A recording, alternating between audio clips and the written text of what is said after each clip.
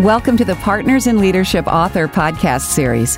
In this series, we're interviewing CEO and three-time New York Times bestselling author Roger Connors. The topic of this podcast is How Do You Suspend Belief Bias? Part 1. This podcast is less than 4 minutes in duration. Roger, what is belief bias? Belief bias is the instinctive, natural human tendency that people have to validate their current beliefs, ruling out evidence that suggests another point of view might be better. Behavioral scientists call this confirmation bias. People will not give up their existing beliefs very easily. That's a problem when it comes to getting people to change the way they think and act. If you don't deal with belief bias instinct first, you slow down the change process. Belief bias is one of the main reasons people resist change. When you suspend belief bias, you open a window of opportunity that allows you to change beliefs more rapidly, accelerating the change in the way people think and act.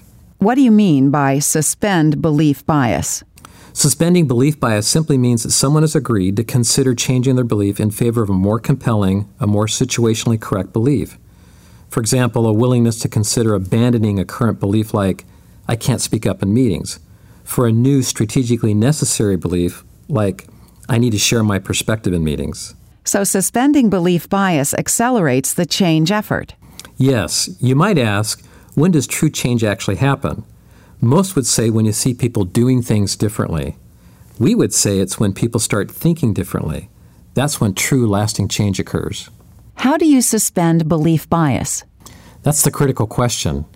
We have discovered that the process of suspending belief bias requires a few simple steps. First, an effective presentation and discussion around belief bias in the right setting with the team does wonders to triggering a level of awareness that causes people to be even more willing to consider a fresh point of view. Our training process and workshops are designed to help us do this. That experience creates the opportunity for team leaders to create what we call Type 1 experiences with their people. A Type 1 experience, after the context of the change effort has been understood by the individual, will be the single most important factor in suspending belief bias.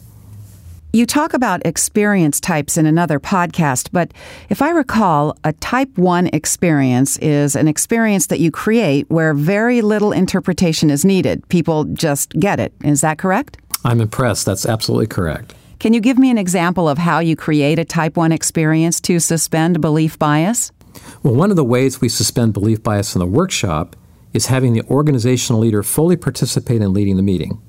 Often people are accustomed to seeing the leader in the back of the room or leaving the meeting early for other events.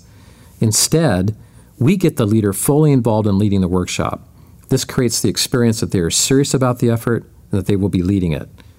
There are a number of other things that we do in the workshop process, the secret sauce of change, so to speak, to help suspend belief bias, including how we have designed our content.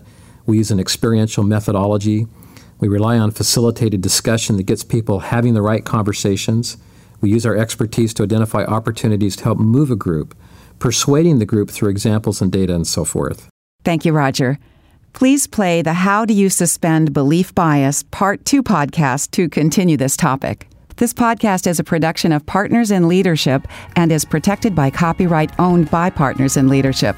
This content may not be used or rebroadcast without prior permission.